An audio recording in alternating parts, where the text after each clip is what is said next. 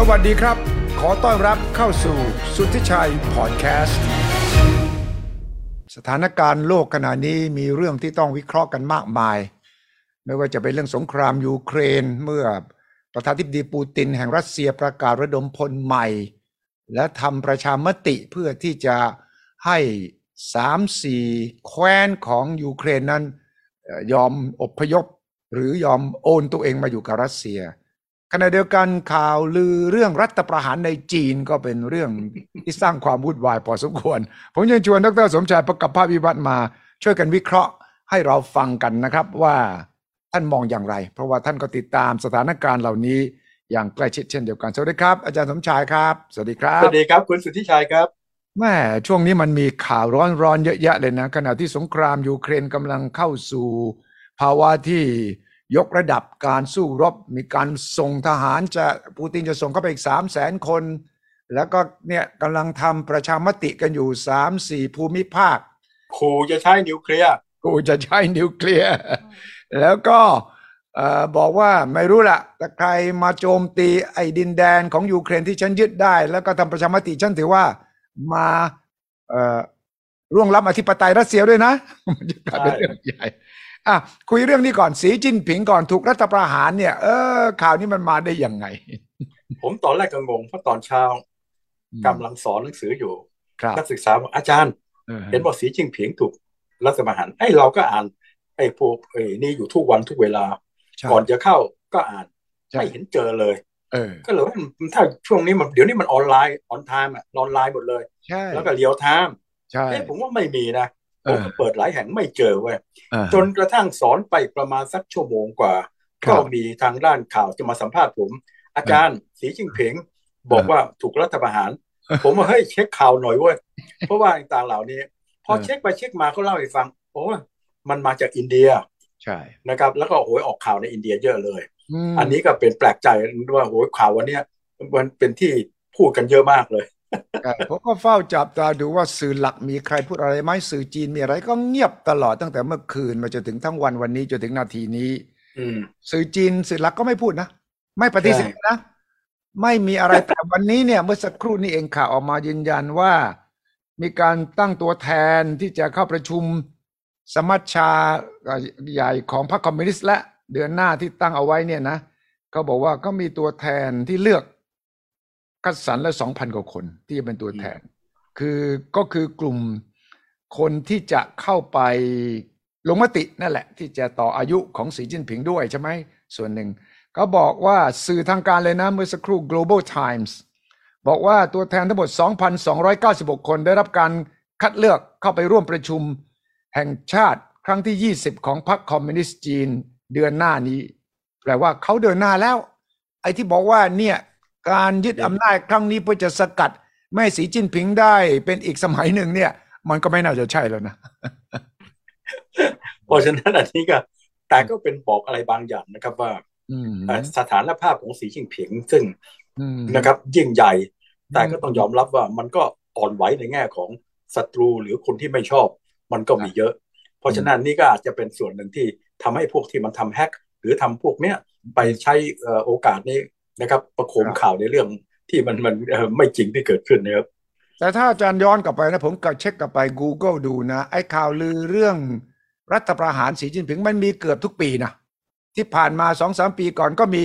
แล้วก็หายไปแล้วก็อีกคือมันคล้ายๆกับจะมีกลุ่มคนที่พยายามที่จะสร้างเรื่องเหล่านี้ไอ้เมื่อวานนี้ที่มันเป็นข่าวเมื่อคืนเนี่ยมันมีคลิปอันหนึ่งโดยไม่ปรากฏที่มาที่ไป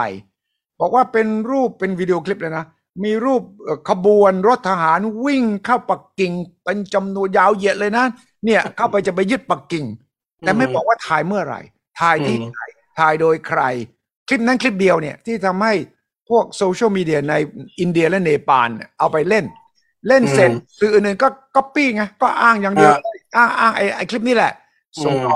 อกันนี่คืออันตรายของโซเชียลมีเดียคือไม่ต้องตรวจไม่ต้องเช็คใช่แล้วไม่ใช่สีจิ้นผิง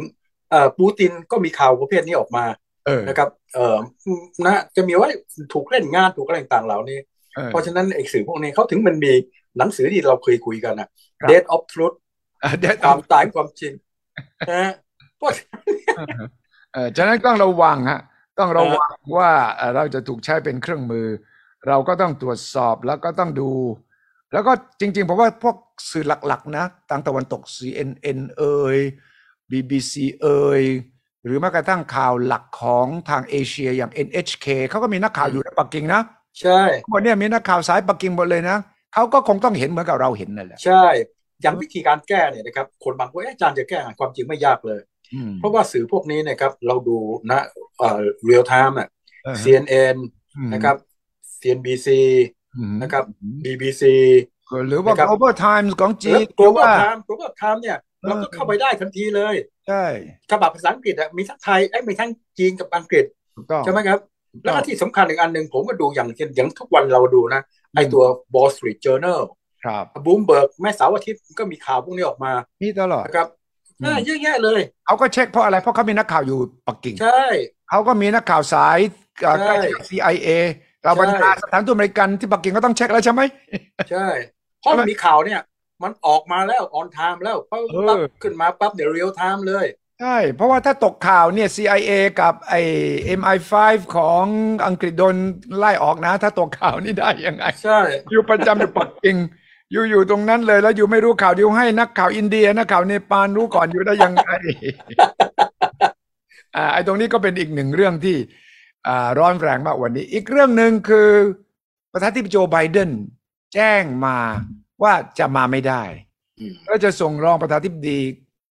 คามาลาแฮร์ริสมาที่นะเอเปกอันนี้ก็น่าสนใจแล้วพอดีคุณดอนปรมัตถ์วินัยอยู่ที่สหประชาชาติพอดีไงใช่ไหมแกก็ไปก็คุณธานีแสงรัตน์อธิบดีกรมสารนิเทศเนี่ยซึ่งได้รับมอบแต่งตั้งใหม่ให้ไปเป็นเอกอัครราชทูตไทยประจำวอชิงตันแล้วนะแต่ว่ายังไม่บินไปเพิ่งมีการประกาศแต่งตั้งก็ไปอยู่ที่นิวยอร์กก็อยู่กับคณะของคุณดอนนี่แหละปรากฏว่ามันมีงานเลี้ยงเมื่อวานเนี่ยที่ไบเดนในฐานะเป็นเจ้าของบ้านใช่ไหมอยู่นิวยอร์กก็เลยจัดเลี้ยงดินเนอร์เลี้ยงบรรดาหัวหน้าคณะของประเทศที่เป็นมิตรกับอเมริกามั้งนะไปกินข้าวคุณดอนก็ไปปรากฏผมก็เห็นรูปคุณดอนยืนคุยถ่ายรูปกับไบเดนกับจิลไบเดนสุภาพสตรีหมายเลข1ข่าวที่ออกมาปุ๊บบอกว่าไบเดนบอกว่าแม่เสียดายเขาเนี่ยจะมาที่ G20 นะที่บาหลีวันที่15-16 พฤศจิกายนที่จะมาต่อมาที่กรุงเทพปักเอเปกแต่18-19แต่แม่มีงานแต่งงานหลานสาวที่ทำเนียบขาวก็เลยขอตัวแม่หลานสาวแต่งงานก็เลยขอส่งรองประธานาธิบดีคามาล่ามาแต่คุณดอนไม่ยอมข่าวล่าสุดบอกว่ายังเจรจากันอยู่ขอไม่รู้ล่ะหาทางให้ยังไงไบเดนบินมาสักนิดนึงก็ยังดีนะอะไรทำนองนั้นนะผมคิดว่าทางไทยเราก็พยายามตื้อว่ายังไงแวะมาหน่อยนี่ก็เป็นอีกข่าวหนึ่งเพราะผมเชื่อว่าสีจิ้นผิงมานะอาจารย์สมชายคิดว่ามาครับเพราะว่าสีจิ้นผิงตอนเนี้ยก็คงจะใช้โอกาสที่เขาหยุดไป2 ปีนะฮะแล้วก็พยายามขยายบทบาทต่างๆเพราะฉะนั้นเรื่องของเอเปกนี่ก็เป็นเรื่องสำคัญนะผมคิดว่าเขามาครับนะครับ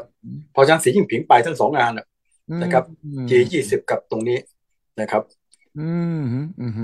เพียงแต่ในด้านไบเดนเนี่ยฮะมันก็น่าสนใจบอกว่าเฮ้ยอย่างน้อยที่สุดได้พบสีจิ้นผิงหวังว่าคงพบที่ G20 เพราะฉะนั้นถ้ามาที่นี่มันก็รีดันเดนนะครับในลักษณะพบอะไรต่างเหล่านี้เพราะจุดประสงค์ส่วนหนึ่งก็คือที่ตรงนี้นะครับเพราะฉะนั้นในกินนี้อาจจะให้มันรีดันเดนไว้ถ้าเรามาเจอที่ตรงนี้คุยกันตรงนี้ก่อนนะครับเพราะฉะนั้นก็เลยเป็นเหตุผลซึ่งมันก็ฟังดูแล้วแปลกๆดีนะครับงานระดับโลกระดับนั่นสำคัญน้อยกว่างานแต่งงานเว้ยหลานสาวนั่นหลานสาวฉะนั้นทางไทยกำลังยื้ออยู่ครับยื้ออยู่ต้องมาฉะนั้นก็ดูกันต่อไปว่าทางฝ่ายไทยเราจะสามารถที่จะเจรจาหว่านล้อมให้ไบเดนมาได้หรือไม่เอาไปที่สมรภูมิสงครามอาจารย์มองยังไงที่ปูตินเนี่ยถึงต้องระดมพลกองหนุนเนี่ยตั้ง300,000 คนเข้าไปในยูเครนและวันเดียวกันก็ประกาศทำประชามติมันแปลว่าเขาใช้ประชามตินี้ฮุบที่ของเขานี่ใช่ไหมแต่ปูตินอ้างว่านี่มาช่วยปกป้องคนรัสเซียในยูเครน ซึ่งแม้กระทั่งจีนเองเนี่ยหวังอี้รัฐมนตรีต่างประเทศจีนเมื่อวานนี้เจอกับนี่นะรัฐมนตรีต่างประเทศเองเลยนะกูเบล่าที่สหประชาชาตินี่แหละแล้วก็ยืนยันว่าจีนยืนยันเคารพใน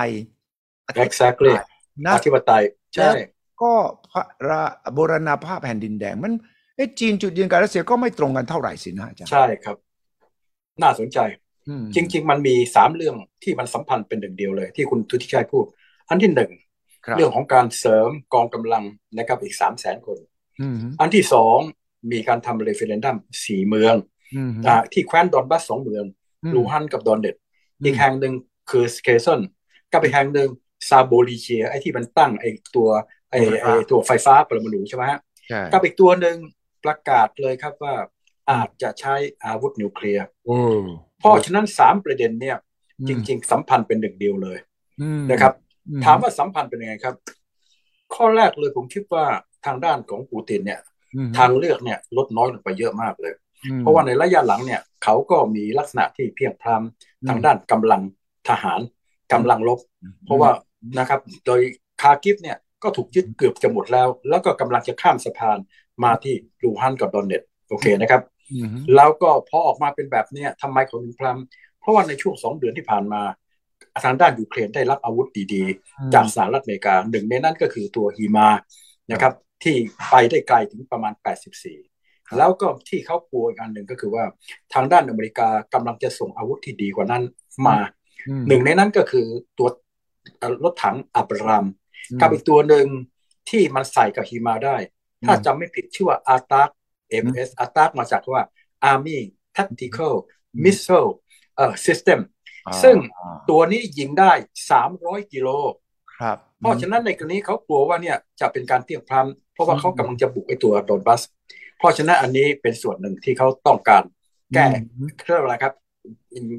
พยายามที่จะปรับเปลี่ยนทิศทางมีการเสริมกำลังเขาบอกว่า300,000แล้วก็บอกต่อนะครับ300,000นี้ยังไม่ใช่เป็นการสงครามนะครับเพราะว่าถ้าสงครามนั้นจะทำให้คนยิ่งแตกตื่นเพราะว่าสงครามนั้นต้องมีการระดมคอนสคริปต์ก็คือพวกทหารเกณฑ์แต่นี่เขาบอกว่าเขาไม่ได้เกณฑ์ทหารใหม่ไม่มีคอนสคริปต์แต่ว่าเอาพวกเก่าอายุไม่เกิน36นักเรียนไม่เกี่ยวแต่ถ้าคุณดูข่าวจริงๆพี่แกเกี่ยวทุกคนเลยครับเพราะว่าเอาก็จริงๆนักเรียนก็โดนใครก็โดนเพราะฉะนั้นในกรณีจริงๆแล้วนะครับมันอาจจะมากกว่า300,000 คนขึ้นมาเพราะว่ามีการทำแล้วยังมีข่าวออกมาด้วยซ้ำนะฮะว่าสำหรับอะไรครับพวกที่ไปทำงานเนี่ยพวกเอเชียกลางก็เปลี่ยนให้เขาเนี่ยได้เป็นสัญชาตินะครับแล้วก็ขึ้นไปลบเพราะฉะนั้นในกรณีเขาต้องการเสริมกำลังนะที่จะมาที่ตรงนี้จุดประสงค์ที่สำคัญเขาก็คือเสริมกำลังเพื่อที่จะไม่ให้เสียเปรียบทางด้านของด้านยูเครนแต่คนก็มีการวิเคราะห์ต่อว่าเฮ้ยอันนี้อาจจะไม่ใช่เสริมกำลังเพราะว่าคนที่ลบอยู่ขณะนี้บาดเจ็บไป 80,000 กว่าคนไอ้ที่เหลืออยู่เนี่ยสู้กัน 7-8 เดือนจำเป็นต้องมีการเขาเรียกว่าสับเปลี่ยนอันนี้ก็ตัวนั้นขึ้นมาแต่ว่าสิ่งที่แน่นอนพยายามจะหยุดยั้งเรื่องของการลุกของทางยูเครนและถ้าเป็นไปได้ถ้าทำได้อาจจะพูดง่ายเปลี่ยนทิศทางอันนี้คือตัวที่1ตัวที่2น่าสนใจจริงๆแล้วเขาจะทำประชามติใน4เมืองนี้ตั้งแต่วันที่11หรือ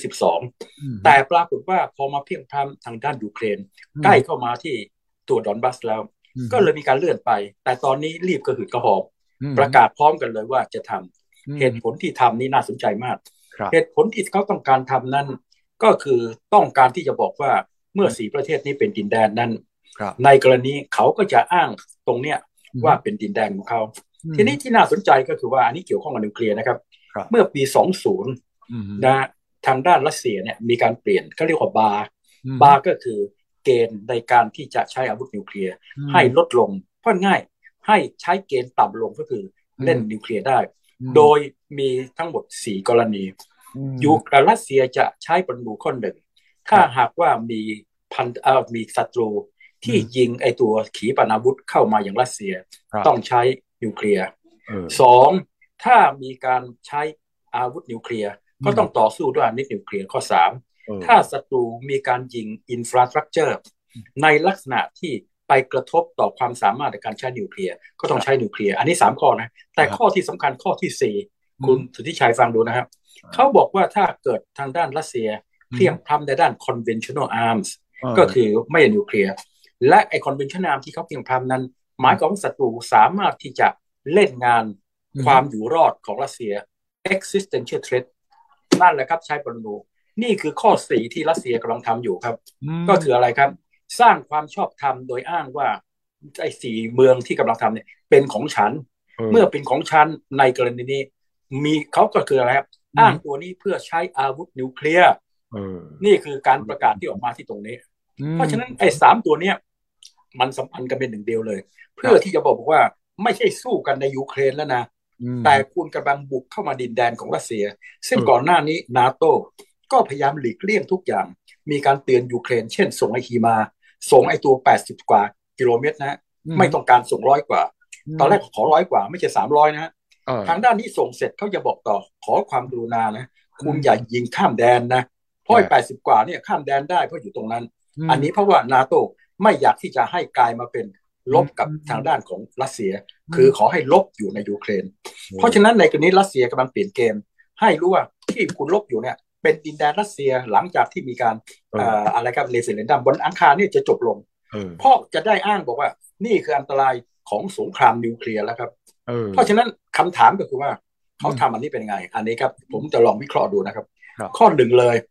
เขาต้องการที่จะนะครับบุกนะครับบีบให้ทางด้านนาโต้กับยูเครนต้องมาเจรจาคุณครับในกรณีภัยอันตรายของสงครามสูงขึ้นแล้วนะเพราะฉะนั้นนาโต้นะครับกับยูเครนจะต้องมาเจรจาตอนนี้ผมคิดว่าเขายอมเพราะว่าเขาได้ดอนบัสไป 80% เครซอนในกรณีเขากลับมาบอกประชาชนได้ว่าเราชนะเพียงแต่ว่าตอนนี้ก่อนหน้านี้ยูเครนหัวเด็ดตีนขาดไม่เอาเพราะว่าเขากำลังได้เปรียบทางทหารเพราะฉะนั้นเขาจะใช้หมากนี้บีบให้นาโต้บีบให้ทางด้านยูเครนต้องมีการเจรจาอันนี้คืออันเดียวกันที่หนึ่งแต่อันที่สองกำลังข่มขู่ประชาชนกับผู้นำของนาโต้เพราะว่าอย่าลืมนะครับรัสเซียเนี่ยคนตัดสินใจคนเดียวนาโต้30ประเทศอีกหน่อย32สหภาพยุโรปมี27ประเทศใน2ประเทศนี้นะก่อนหน้านี้เป็นกลางก็ไปสู่นาโต้เพราะฉะนั้นต้องการบีบทั้งสหภาพยุโรปกับนาโต้ในลักษณะบีบยังไงครับบีบทางด้านรัฐบาลคุณยอมเสี่ยงไหมที่จะช่วยทางด้านของยูเครนภายใต้อะไรครับนิวเคลียร์บอกกับประชาชนคุณจะไปช่วยยูเครนช่วยในลักษณะเสี่ยงไหมต้องการบีบให้เกิดความแตกแยกเกิดความกลัวอันนี้ก็คืออีกส่วนหนึ่งกับอีกส่วนหนึ่งที่ทางด้านของครับคนรัสเซียเขาบอกคุณครับทางเรื่องของเนี้ยมันมี2ทางว่า1รัสเซียแพ้ในกรณีนี้สงครามนิวเคลียร์2รัสเซียชนะพูดง่ายรัสเซียมีทางออก2ทางถ้าไม่ชนะก็สงครามนิวเคลียร์แล้วครับนึกภาพออกครับเพราะฉะนั้นในกรณีนี้เนี่ยต้องการที่จะบีบตรงนี้และถือโอกาสบีบอีกตัวหนึ่งซึ่งอันนี้ได้ผลน้อยก่อนหน้านี้เขาจะใช้หน้าหนาวเนี่ยนะครับบีบเรื่องของแก๊สได้ก่อนนะครับแต่ตัวนี้ผลกระทบน้อยลงไปเยอะมากเพราะว่าการพึ่งพาแก๊สกับน้ำมันของสหภาพยุโรปเนี่ยลดไปเยอะแล้วก็ตอนนี้เขามีก็แล้วครับตัวรีเซิร์ฟก็คือเงินตัวแก๊สสำรองเนี่ยตั้งใจไว้ประมาณ80%บนเดือนตุลาตอนนี้ล่วงไปเกือบจะ90แล้วก็ยังมีการลดการใช้แก๊สของทางด้านรัสเซียจาก40ตอนนี้ต่ำกว่า7แล้วก็เรื่องน้ำมันจะใช้เพราะฉะนั้นการบีบตัวนี้มันได้ผลน้อยลงไปเยอะแยะมากเลยเพราะฉะนั้นตอนนี้แต่ก็ยังบีบอยู่นะฮะเพราะว่าตัวนี้ถ้าหน้าหนาวขึ้นมาเพราะก็ใช้หลายทางบีบทั้งเรื่องของหน้าหนาวบีบทั้งเรื่องของขู่จะมีการใช้เรื่องรัสเซียแต่ของเขาจะต้อง take seriously เพราะว่ามันไม่ใช่ขู่ธรรมดาปูตินหลังผิงฝาเพราะว่าถ้าเขาเกิดแพ้ตัวเสถียรภาพตัวเขาถูกกระทบและตอนนี้ที่เขารู้ปันนี้เพราะว่าการเมืองภายในของเขาเนี่ยต้องพึ่งพากลุ่มที่เขาเรียกว่าขวาจัดเพราะฉะนั้นพวกนี้ไม่พอใจมากเลยที่ยังไม่ได้จัดการกับทางด้านยูเครนเพราะฉะนั้นความจำเป็นอันนี้เป็นบอกนี้เพราะฉะนั้นเกมนี้กำลังเปลี่ยนเกมที่น่าสนใจนาโต้กำลังต้องเผชิญกับการตัดสินใจลำบากมากเลยเฮ้ยเล่นกับเขาแต่ทำไงการตัดสินใจไม่ใช่ง่ายเลยความเป็นไปได้ในแง่ของการใช้นิวเคลียร์ไม่ใช่ไม่มีนะครับมีความเป็นไปได้อยู่ในระดับหนึ่งแล้วนะครับเพราะฉะนั้นปูตินทั้งกล้าที่จะทำตรงนี้แต่ว่านิวเคลียร์ที่จะเกิดขึ้นจะเป็นแค่เขาเรียกว่าเป็นนิวเคลียร์เฉพาะเขาเรียกว่า limited ใช่ครับ tactical นิวเคลียร์แต่คุณสุชิไฮรู้ไหมฮะผมไปดูอ่านตำราที่เขาเขียน tactical นิวเคลียร์ซึ่งยูเครนทางด้านรัสเซียมีมากประมาณ 2,000 ลูกนะฮะปรากฏว่าบางลูกมัน ฟังเป็นแท็กติคอลแต่ใหญ่กว่าให้ลูกระเบิดที่ฮิโรชิมากับนางาซากิมันมีขนาดที่จนกระทั่งตกลงมันเป็นแท็กติคอลหรือ strategic วะเนี่ยที่บอกครับเพราะฉะนั้นอันนี้ใช่หมายถึงยุทธวิธีหมายถึงว่ายิงในเขตจำกัดใช่ไหมใช่เพราะในเป้าหมายที่อยู่รอบตัวแต่ว่าถึงแม้จะเรียกเป็น tactical หรือว่ายุทธนิวเคลียร์ยุทธวิธีแต่แรงทำลายมันสูงกว่าระเบิดฮิโรชิมาครับมันมีขอบเขตขึ้นมาที่ผมอ่านดูแล้วโอ้โหและอย่างหนึ่งการใช้ปรมาณูของรัสเซียเนี่ยมีทางหนึ่งเล่นงานอะไรครับไอตัวซาโบริเจียไงไอที่เป็นโรงไฟฟ้านิวเคลียร์นึกออกไหมครับในเมื่ออาทิตย์ที่แล้วเนี่ยยิงมาเกือบจะ300 เมตรใกล้ๆแล้วเพราะฉะนั้นเขาทำแบบนี้ก็เป็นการใช้เล่นนิวเคลียร์แบบหนึ่งครับนั่นก็คือสิ่งที่น่าตื่นเต้นในการที่จะพิจารณาเรื่องยูเครนกับรัสเซียต่อไปนี้เพราะฉะนั้นกำลังบีบนะครับในลักษณะที่คนก็เชื่อว่าเฮ้ยเล่นอย่างนี้มันเป็นไปได้อันนี้น่าสนใจมากเลยคืออันตรายผมคิดว่าถ้าปูตินรู้สึกหลังกับติดกำแพงนะเขาก็ต้องคิดเรื่องอาวุธร้ายแรงนะเพราะว่ามันเดินขบวนไงพอประกาศระดมพลเนี่ยคนหนุ่มคนสาวที่กลัวว่าตัวเองจะต้องโดนเรียกตัวไปรบเนี่ยก็เลยเดินขบวนหรือว่าหนีออกไปเลยเห็นไหมออกไปยังประเทศต่างๆรอบบ้านเลยเนี่ยแล้วเราไม่เคยเห็นนักว่า Exodus นั้นหนีกันขึ้นเครื่องไปซื้อตั๋วเครื่องบินออกขับรถออกไปตรงชายแดนออกมาประท้วง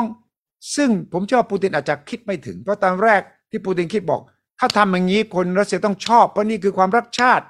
นี่คือการปกป้องคนของเราในยูเครน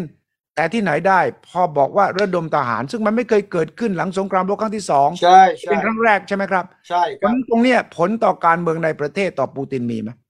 ดีมากมีครับเหตุผลอันแรกนะที่ตอนแรกผมก็งงอยู่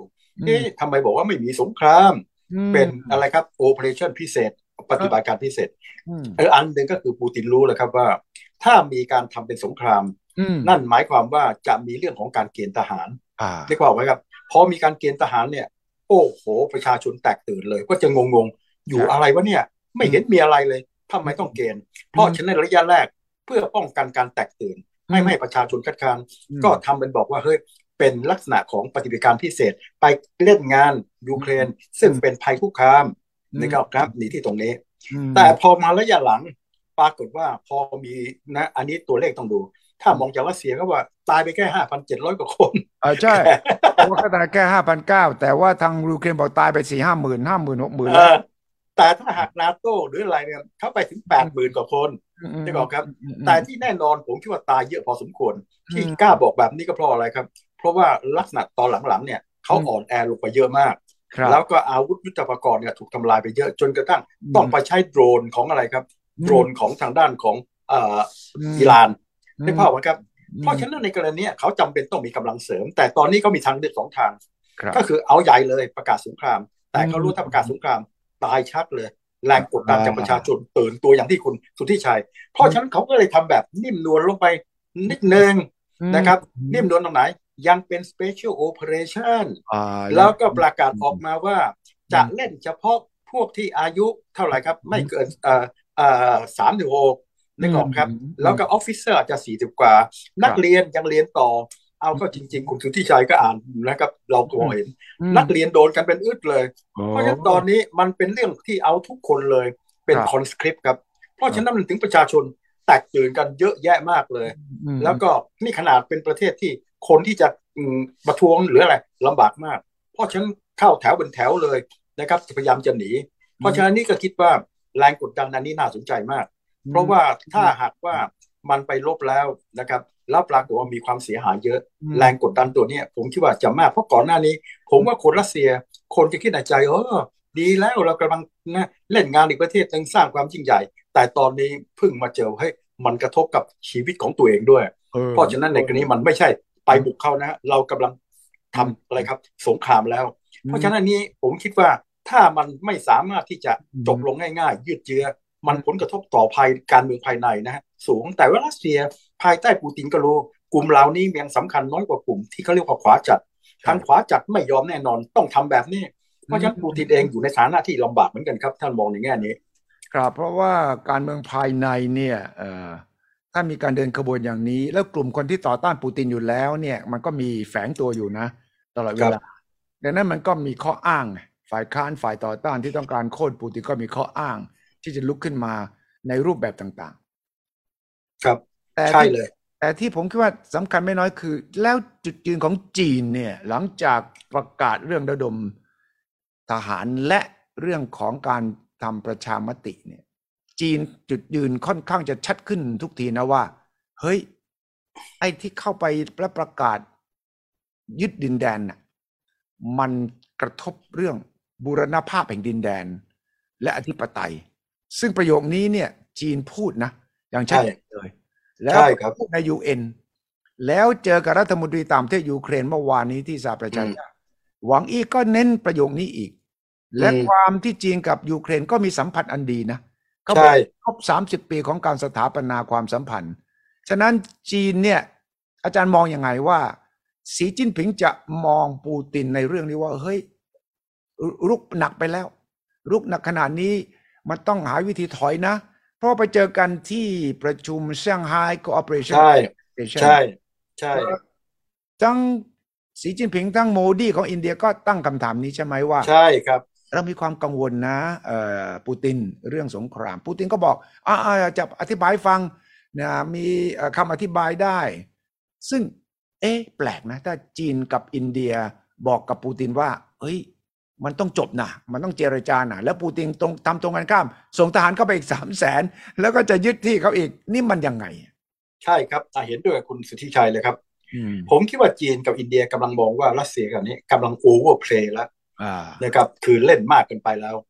นะครับแล้วถึงกับที่ตรงนี้เพราะฉะนั้นสิ่งที่เห็นได้ชัดกับอันนี้คือข้อหนึ่งกับข้อ2จีนกับอินเดียเห็นว่ารัสเซียกำลังเพียงพล้ำนะครับเพียงพล้ำในลักษณะไหนอาวุธยุทโธปกรณ์มันไม่ทันสมัยเรื่องต่างเหล่านี้2ประเด็นนี้ก็นำไปสู่ท่าทีนะครับท่าทีของสีจิ้นผิงกับทางด้านของอินเดียในการประชุมที่เรื่องของอุซเบกิสถานเรื่องของไอ้เซี่ยงไฮ้คอร์ปอเรชั่นอย่างที่คุณสุทธิชัยบอกเลยทางด้านปูตินก็รู้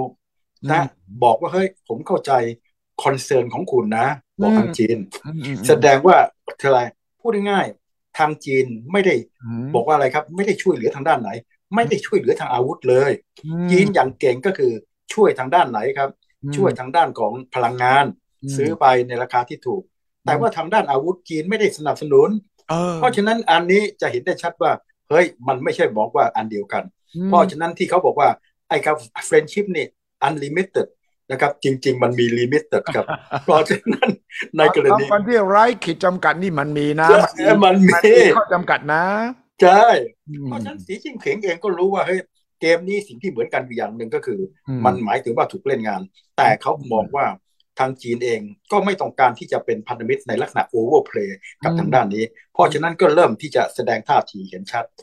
แล้วก็ทางด้านอินเดียก็ชัดประโยคนึงนะฮะแม้กระทั่งไบเดนยังพูดเลยเขาบอกว่าอินเดียเขาพูดยังไง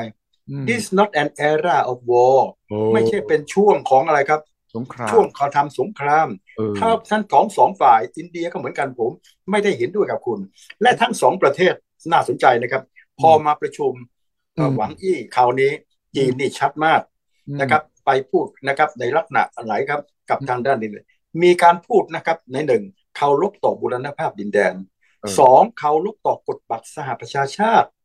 นึกออกครับ2ข้อนี้ทางด้านรัสเซียเนี่ยในฐานะที่เป็นอะไรครับประเทศที่อยู่ในคณะมนตรีความมั่นคงซึ่งในลักษณะสันติภาพนั้นทางด้านกฎบัตรสหประชาชาติกำหนดว่าองค์กรเดียวที่มีผลบังคับก็คือเรื่องของอะไรครับ Security Council คณะมนตรีความมั่นคงไม่ใช่สมัชชาแต่ต้องมีคะแนนเสียง2 ใน 3และมหาอำนาจจะต้องไม่มีวีโต้ทางด้านรัสเซียนะครับละเมิดไอ้ตัวข้อตกลงอันเนี้ยเพราะว่าบุกยูเครนนะครับในลักษณะที่เขาเรียกว่าไม่มีเรื่องของภัยคุกคามเรื่องอะไรต่างๆจะอ้างตรงนี้ไม่ได้เพราะฉะนั้นเท่ากับละเมิดเขาเรียกว่าบูรณภาพแผ่นดินแดนและในปี 1968 ผ่านทางองค์การสหประชาชาติคณะมนตรีความมั่นคงก็มีเรื่องของสนธิสัญญาที่ว่าด้วยการไม่ขยายทางด้านของนิวเคลียร์ non-proliferation ซึ่งรัสเซียสนับสนุนแต่ในวันนี้รัสเซียประกาศว่าจะใช้ปรมาณูนึกออกครับเพราะฉะนั้นทั้ง2ประเด็นเนี่ยมันอธิบายชัดว่าอินเดียกับจีนเนี่ยช็อกพอสมควรเลยเพราะฉะนั้นจีนวันนี้ถึงระบุชัดเลยว่าเขาไม่ใช่เป็นกลุ่มที่อยู่ในเพราะฉะนั้นอย่างที่คุณสุทธิชัยบอกเลยเน้นเคารพต่อบูรณภาพแห่งดินแดน สองเคารพต่อกฎบัตรสหประชาชาติอย่าลืมนะครับว่าการเคารพต่อนั้นเป็นหลักการที่เขาเรียกว่าหลักการสำคัญมากๆของนโยบายต่างประเทศของจีนเพราะว่าเขาที่ยึดหลักการเพราะเขาไม่อยากที่จะให้ประเทศอเมริกาหรือประเทศอื่นเข้าไปแทรกแซงกิจการภายในเพราะว่ามันจะมีเรื่องของซีเทียงเลนต่างใช่เพราะฉะนั้นใช่เลยเพราะฉะนั้นอินเดียก็เช่นเดียวกันเพราะฉะนั้นเนี่ยผมคิดว่ามันเห็นได้ชัดนะว่าท่าทีของจีนกับอินเดียเนี่ยกำลังเปลี่ยนแปลงมองในลักษณะที่เห็นได้ชัดว่าเฮ้ยทางด้านรัสเซียเนี่ยมันเล่นหนักจนถึงจุดหนึ่งเฮ้ยจะต้องอะไรครับต้องเรียกว่าแสดงท่าทีออกมาแล้วครับซึ่งอันนี้น่าสนใจมากๆเลยก็ยิ่งเหงาขึ้นดิเพราะว่าแทนที่จะมีเพื่อนที่มาเฮ้ยเอาสู้ตายเราอยู่ข้างเดียวกันเว้ย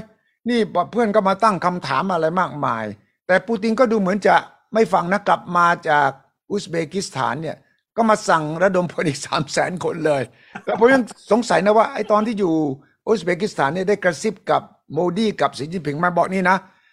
ผมเข้าใจนะที่คุณเป็นห่วงแต่ว่ามันไม่มีทางเลือกว่ะเนี่ยกลับไป ผมต้องเกณฑ์อีก 300,000 คนบุกแล้วก็ผมต้องทำประชามติผมสงสัยว่าปูตินจะคุยกระซิบกระซาบกับสีจิ้นผิงหรือเปล่าว่าเป็นอย่างนี้เพราะถ้ากระซิบนะสีจิ้นผิงกับโมดีต้องเตือนนะเฮ้ยเอาขนาดนั้นเลยเหรอเฮ้ยอยู่300,000ก็ไปแล้วอยู่เนี่ยแล้วว่าจะทำยังไงอ่ะแล้วมันก็ไม่จบสิสงครามไม่จบได้ยังไงอ่ะเพราะฉะนั้นอันนี้ก็พูดง่ายพอมีการประกาศออกมาจากนี้ผมยิ่งว่าช็อกใหญ่เลยเพราะว่ามันทำให้สงครามต่อจากเจียมันเข้าสู่สิ่งที่ไม่เคยเกิดมาก่อนเลยที่ประเทศที่มีปรมาณูเริ่มที่จะข่มขู่อีกประเทศหนึ่งที่ไม่มีปรมาณูซึ่งอันนี้เป็นสิ่งที่ไม่เคยมีมาก่อนเลยเป็นการละเมิดกฎบัตรสหประชาชาติแม้กระทั่งอันโตนิโอ กูเตเรสซึ่งในฐานะเลขาธิการธรรมดาเขาจะต้องพยายามวางตัวไม่ออกมาชัดๆมากนี่กำลังกล้าพูดออกมาในลักษณะนี่ครับที่เรียกว่าอะไรครับพูดในลักษณะที่เห็นได้ชัดว่าเฮ้ยมันมีการละเมิดเรื่องกฎบัตรสหประชาชาติเพราะฉะนั้นสิ่งที่อเมริกาพยายามจะทำกันแล้วพยายามที่จะสร้างแรงกดดันจากนานาประเทศให้เขารู้ว่าเฮ้ยนี่มันสำคัญนะอันนี้ก็คือบทบาทอันหนึ่งที่ไบเดนนะครับ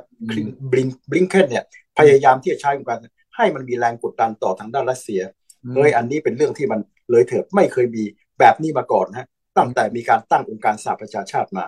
เพราะฉะนั้นนี้ก็เป็นสิ่งหนึ่งที่น่าสนใจครับเพราะว่าตรงนี้ทุกอย่างมันเลยเถิดมาถึงจุดหนึ่งซึ่งนั่นหมายความว่าถ้ามันองค์การสหประชาชาติเนี่ยกลายมาเป็นอะไรครับเสือกระดาษและผมจะเรียกว่าเสือกระดาษกลายเป็นกระดาษด้วยซ้ำนะครับกันกระดาษเขียนกระดาษไม่ใช่เสือด้วยไม่ใช่เสือด้วยกระดาษหายไปเลยกระดาษที่มันโผล่ออกมาเป็นกฎบัตรเท่านั้นเองครับเพราะฉะนั้นมันออกมาเป็นแบบนี้ก็เป็นส่วนหนึ่งที่ผมคิดว่าประเทศต่างๆหรือโลกต่างๆเนี่ยกำลังเข้าสู่ภาวะที่น่ากลัวมากพอสมควรเลยครับในลักษณะที่ตลอดหลังสงครามโลกเนี่ยมันมีส่วนหนึ่งที่ช่วยเราก็คือว่าเฮ้ยเคารพต่อบูรณภาพแผ่นดินแดนแล้วก็เรื่องของกฎบัตรสหประชาชาติในต่างๆเหล่านี้เพราะฉะนั้นกรณีกำลังถูกคุกคามจากใครครับกับประเทศซึ่งเราตั้งหลักเอาไว้ว่าจะเป็นฐานของการรักษาเสถียรภาพเพราะว่าการที่องค์การสหประชาชาติมีคณะมนตรีความมั่นคงซึ่งอนุญาตให้ห้ามอำนาจวีโต้ได้ก็คือตั้งอยู่บนสมมติฐานว่าถ้ามหาอำนาจเหล่านี้ร่วมกันแล้วสันติภาพในโลกก็จะเกิดแต่ตอนนี้ห้ามอำนาจนอกจากจะไม่ร่วมแล้วยังมีมหาอำนาจบางแห่งกำลังที่จะใช้นิวเคลียร์เพราะฉะนั้นนี้ก็เท่ากับว่าเป็นการเปลี่ยนแปลงไอ้ตัวเขาเรื่องของพื้นฐานของระบบโลกนะครับที่กำลังเปลี่ยนแปลงอย่างมหาศาลเลยครับใช่เซเลนสกี้เองยังเรียกร้องให้สหประชาชาติให้รัสเซียไม่มีสิทธิ์วีโต้โดยบอกคอยลดอำนาจของรัสเซียในการวีโต้นะซึ่งมันเป็นไปไม่ได้ใช่ไหมเพราะมันต้องโหวตกันอะแล้วโหวตกันมันก็สู้กันอีกอะใช่เพราะฉะนั้นไม่มีทางเลยเพราะฉะนั้นก็มีการพูดเฮ้ยถ้างั้นเอาออกจากอะไรคณะมนตรีความมั่นคงแล้วมันเป็นไปได้ยังไงนะครับเพราะฉะนั้นนี่ก็เป็นส่วนหนึ่งนะฮะอยู่ในฐานะที่ผมคิดว่าประเด็นที่เกี่ยวข้องรัสเซียกับยูเครนน่าสนใจมากปัญหาที่ประกอบขึ้นยูเครนกับนาโต้จะตอบสนองอย่างไรใช่นะครับมันไม่ใช่ของง่ายเลยเพราะในกรณีทางด้านของรัสเซียถ้าเป็นภาวะปกตินะครับบอกมันเป็นการบลัฟแต่วันนี้ถ้าเราวิเคราะห์นักวิชาการหรือว่าพวกที่ข้ามบอร์ดไม่มีใครกล้าบอกว่าเฮ้ยโอกาสที่จะเกิดนิวเคลียร์เนี่ยน้อยไม่มีใครกล้าพูดแล้วแต่ว่าใช่แต่ก็มีคนจำนวนหนึ่งนะครับบอกว่าเฮ้ยโอกาสที่จะเกิดมันน้อยแต่ไม่ใช่บอกไม่มีนะครับบอกว่าน้อยนะครับอันนี้ แล้วก็ที่บอกน้อยส่วนหนึ่งคือเพราะว่าการใช้นิวเคลียร์เนี่ยมันมีผลกระทบต่อรัสเซียเยอะมากเรื่องของอะไรครับเป็นเรื่องที่ใหญ่มากเลยรัสเซียจะทนต่อตรงนี้ไหมอันนี้ก็น่าสนใจว่าทางด้านของปูตินเขาไม่ใช่เหมือนคนอื่นถ้าเป็นคนอื่นอาจจะถูกแรงกดดันแต่เขาเรียกแล้วทุกอย่างเนี่ยเอาเลยเพราะฉะนั้นเล่นกับทางด้านนี้ไม่ใช่ง่ายกับอีกส่วนหนึ่งนะครับถ้าผมจำไม่ผิดเนี่ยก็เคยเป็นอดีตนะครับทูตนะครับในองค์การสหประชาชาติของอเมริกาเขาพูดออกมาเลยเฮ้ยนะครับอย่าประมาทนะครับโอกาสที่จะใช้นิวเคลียร์เล่นกับทางด้านรัสเซียเนี่ยเป็นไปได้สูงเล่นกับปูตินพูดออกมาทำนองนี้ว่าเฮ้ยความเป็นไปได้อย่านะครับอย่าดิสเคาท์ตัวนี้เพราะฉะนั้นในกรณีหลังพิงฝาเขาสามารถที่จะทำอย่าลืมนะครับว่าถ้าเกิดงานนี้แพ้เสถียรภาพหรือความมั่นคงของรัฐบาลของปูตินก็มีปัญหาแล้วเพราะว่าอะไรครับประชาชนเริ่มที่จะอะไรครับออกมาว่าเหตุผลกระทบตัวนี้ไม่ใช่ไปอะไรครับไม่มีอะไรเกิดขึ้นมันเกิดการดึงของประชาชนเข้ามาร่วมด้วยและอย่าลืมเศรษฐกิจของเขานะครับที่เราไม่ดูว่าเหมือนกับเฉยๆไม่เฉยเลยครับอัตราการเติบโตเนี่ยของสหภาพยุโรปยังเก่งอาจจะติดลบบ้างนิดหน่อยหรือนั่นของรัสเซียปีนี้ประมาณ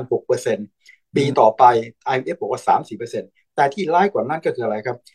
รายได้ที่มาจากรายได้หลักเขาเนี่ยต่อไปจะหายไปเยอะมากเพราะว่าอะไรครับเพราะว่ารายได้ทางด้านของสหภาพยุโรปที่พึ่งพารัสเซียทางด้านแก๊ส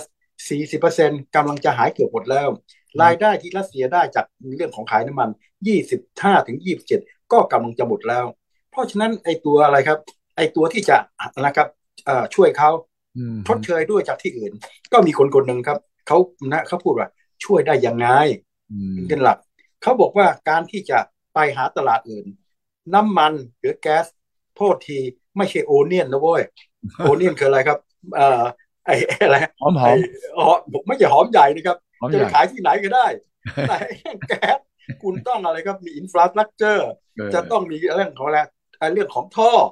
เพราะฉะนั้นกว่าที่จะทำได้10 ปีเพราะฉะนั้นหายไปเลยเพราะฉะนั้นในเรื่องนี้ก็ไม่ใช่ของง่ายที่ทางด้านที่จะมาชดเชยเอาจีนซื้อตอนนี้ก็โควต้าเนี่ยครับมันก็เกือบเรียกว่าซื้อไปเยอะในราคาถูกมากเต็มไปเยอะแยะมากเลยเพราะฉะนั้นจะทดแทนได้อย่างไรอันนี้ก็เป็นปัญหาในระยะสั้นกลางยาวต่อเศรษฐกิจเพราะว่าต่อไปนี้ทางด้านสหภาพยุโรปกับทางด้านของอเมริกาและกลุ่ม G7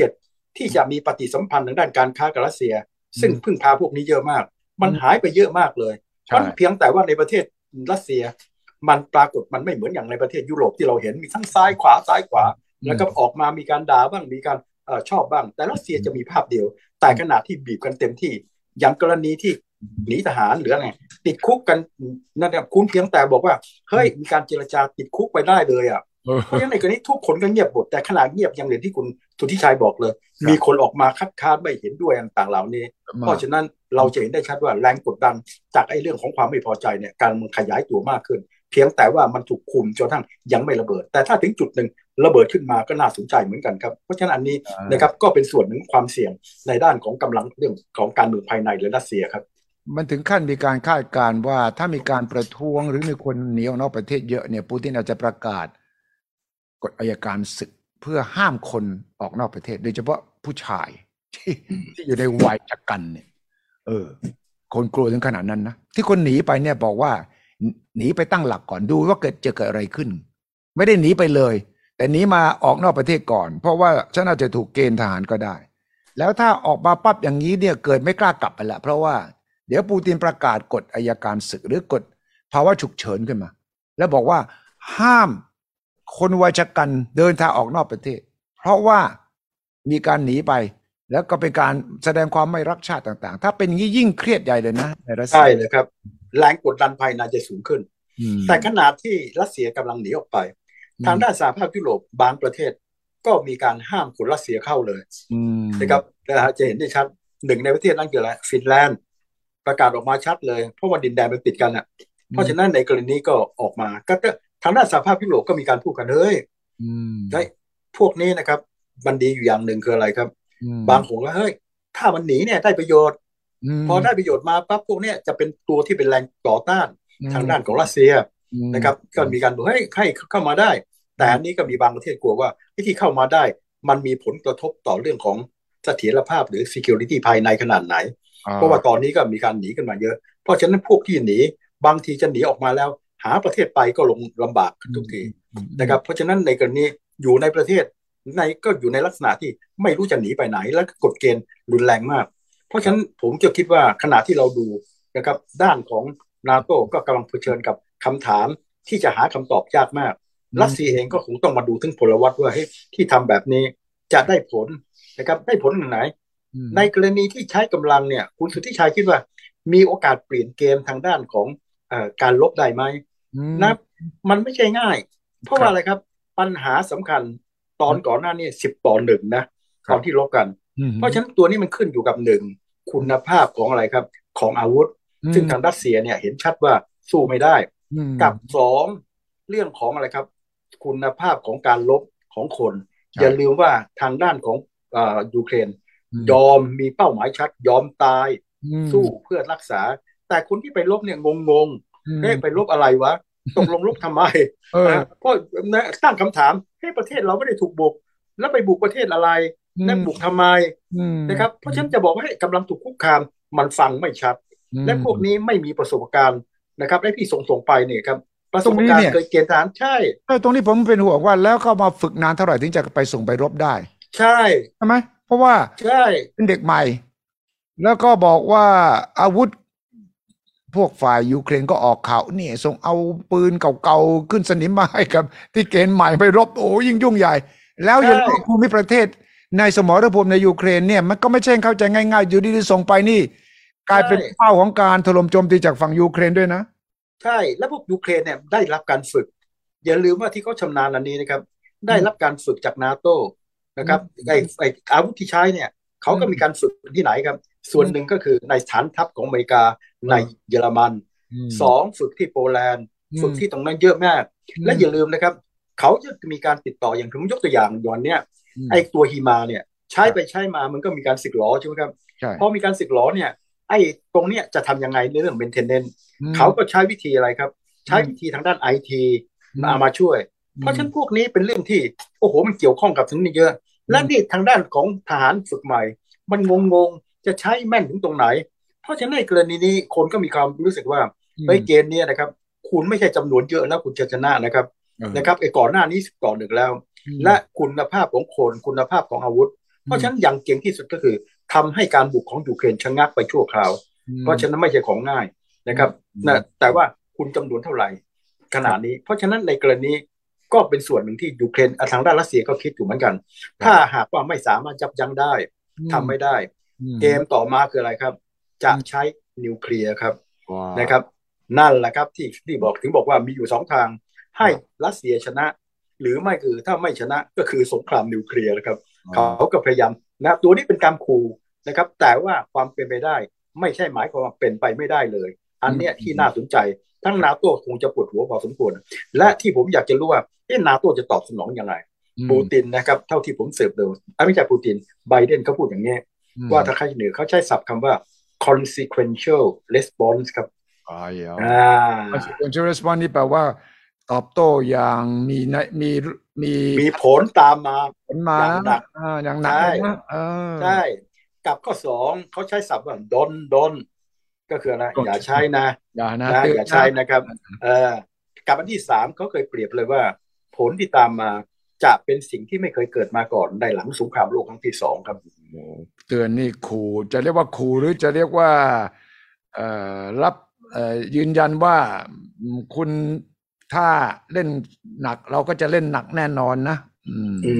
แต่ไม่บอกว่าจะใช้นิวเคลียร์แต่ว่าจะเล่นหนักครับเพราะฉะนั้นนี้ก็เป็นการพยายามที่จะเตือนให้ขอให้คิดให้ดีนะครับเพราะฉะนั้นนี่ก็น่าสนใจมากครับไอ้เกมต่อไปที่เราจะติดตามเนี่ยน่าคิดมากเลยดูแล้วนะครับมันมีคำถามที่ตามมาอีกตั้งหลายเรื่องเลยเพราะฉะนั้นครับนำเยอรมันกับผู้นำฝรั่งเศสช่วงหลังนี้ก็ดุกับปูตินมากขึ้นทั้งใช่เลยโชลส์ทั้งมาครองเนี่ยรู้สึกว่าจะไม่เกรงใจเท่าไหร่เลยนะใช่ครับส่วนจะเห็นว่าพวกนาโต้เนี่ยระยะหลังชักจะเรียกว่ายั่วยุมาครองนึกออกครับมีที่ไหนวะมีอยู่ข้างหนึ่งเฮ้ยอย่าไป humiliate ปูตินจำได้ไหมครับอันนั้นเราบอกว่าอย่าไปพูดให้ปูตินรู้สึกเสื่อมรู้สึกจะ ไปเหยียบย่ำเขาเดี๋ยวเขาก็ยุหรอกอะไรอย่างนั้นใช่ไหมเพราะฉะนั้นพูดง่ายๆต้องเปิดให้เขาเจรจาเพราะฉะนั้นนาโต้เขาบอกถึงตอนนี้นะครับกลัวทำไมเรื่องฮิวมิเลียตมันสู้เพราะนาโต้ชักจะไม่พอใจ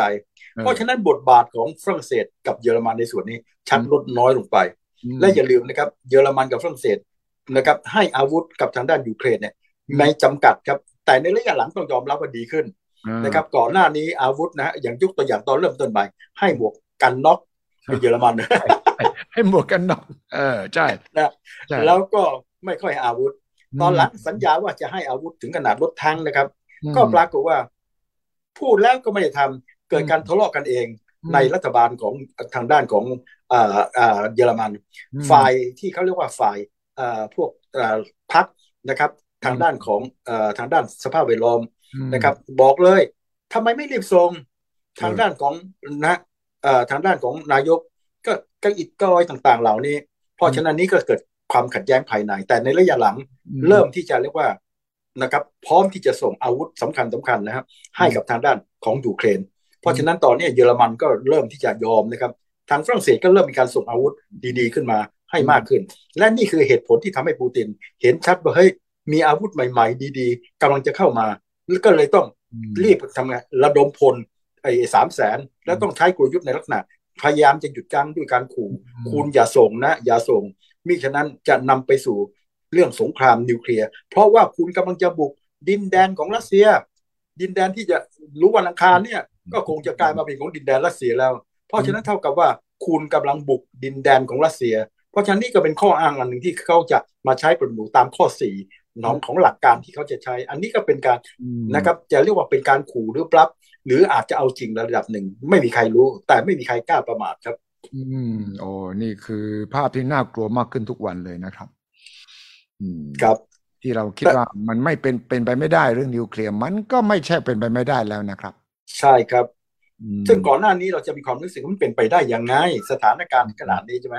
แต่คุณอย่าลืมนะมันมี2เรื่องที่ทำให้ความเป็นไปได้เนี่ยมันมีสูงขึ้นข้อแรกแรงกดดันจากพวกฝาจัดคือตอนแรกนะฮะถ้าเราดูจากประเทศอย่างเราเลยจะไม่เข้าใจ politics ของทางด้านของรัสเซียแต่พอผมไปดูจับลึกๆแล้วรัสเซียเนี่ยเป็นสังคมที่เขาเรียกว่าเป็นสังคมที่คนที่จะขึ้นมาเป็นใหญ่ได้ต้องเป็นแบบสตาลินแบบเลนินแบบปูตินสังเกตดูจะต้องเข้มข้นแล้วก็อะไรครับรุนแรง